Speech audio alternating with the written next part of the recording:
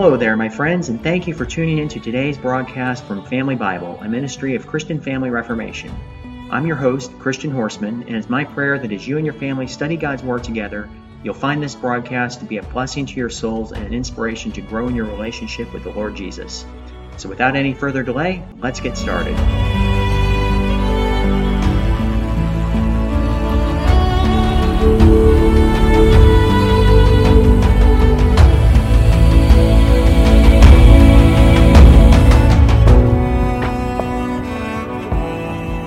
It's Saturday, August 12th, year of our Lord 2023, and today we're taking a closer look at the 40th chapter of the book of Jeremiah.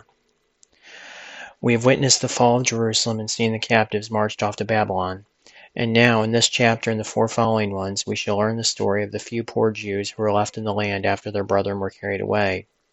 And alas, it is a very melancholy story, for although there were some hopeful prospects of their well-doing at first, they soon appeared as obstinate in sin as ever. They were unhumbled and unreformed until all the rest of the judgments threatened in Deuteronomy 28 were brought upon them. In fact, we find the very last verse of that dreadful chapter literally fulfilled in this narrative. The Lord shall bring thee into Egypt again. Nebuchadnezzar had given definite instructions to his chief officers to take special precautions for the safety of the prophet Jeremiah. When the city finally fell into their hands, they sent and took him out of the court of the prison, and he was brought with the other captives to Ramah, which was about 5 miles north of Jerusalem.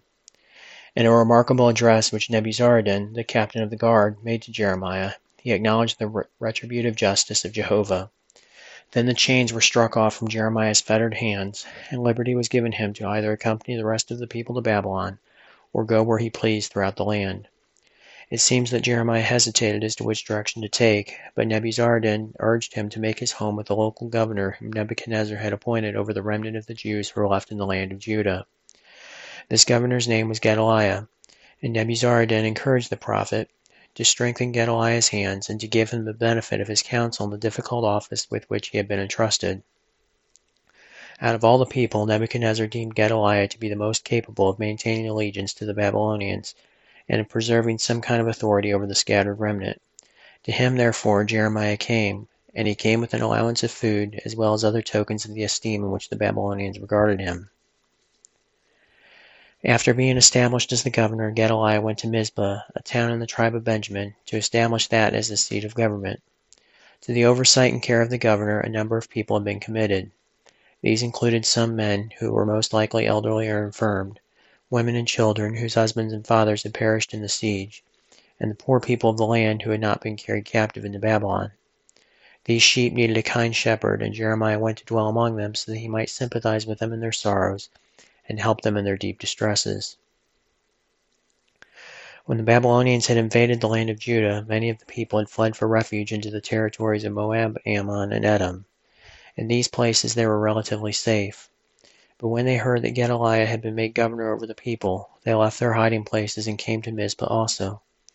They were all received with great kindness, and Gedaliah assured them, on oath, that they had nothing to fear from the Babylonians, if they would only remain in the land and be content to remain loyal subjects of the king of Babylon.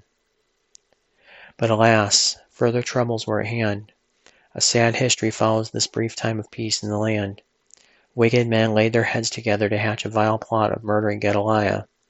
The king of the Ammonites, named Baalis, wished to destroy the last hope and refuge of the Jewish people, or maybe he had some personal hatred for the newly appointed governor. A man named Ishmael was one of the people who had returned to Mizpah, and whom Gedaliah had personally welcomed. And King Baalis incited this traitor to undertake to kill the governor. Ishmael, being a member of the royal family, was probably envious of Gedaliah's high position of leadership, and therefore he was only too ready to play the traitor's part. Somehow news of this plot became known to Johanan and the other men who had come to be with Gedaliah in Mizpah. Johanan and his friends told the governor of the great peril that he was in. Ishmael, they said, has been sent to slay thee. Johanan even secretly volunteered to go and forestall the treacherous murder by quietly killing Ishmael himself. Wherefore should he take away thy life, he asked, and all the remnant of the Jews be scattered? But Gedaliah would not believe these men. He thought that they were lying about Ishmael, and so he would not permit him to be killed. So Johanan could do nothing but step back, which he surely did with an anxious and troubled mind. It was indeed a praiseworthy simplicity when Gedaliah refused to suspect Ishmael of being so disloyal and so wicked. But unfortunately, the outcome was that he himself lost his life, the peaceful and prosperous condition of the poor remnant was immediately shattered, and things speedily went downhill for the rest of the Jews. As we read this chapter, we see how soon even divine judgments lose their effect, unless divine grace keeps the remembrance of them alive in our hearts. After the fall and ruin of Jerusalem, who would have imagined that rebellion and dissatisfaction would have sprung up so soon among these people? There can be no change in people's hearts except that change which amazing grace makes. Lord Jesus, give your people a new heart and a new mind, so that we may be prepared for the everlasting enjoyment of you and glory. And this concludes our study today in the 40th chapter of the book of Jeremiah.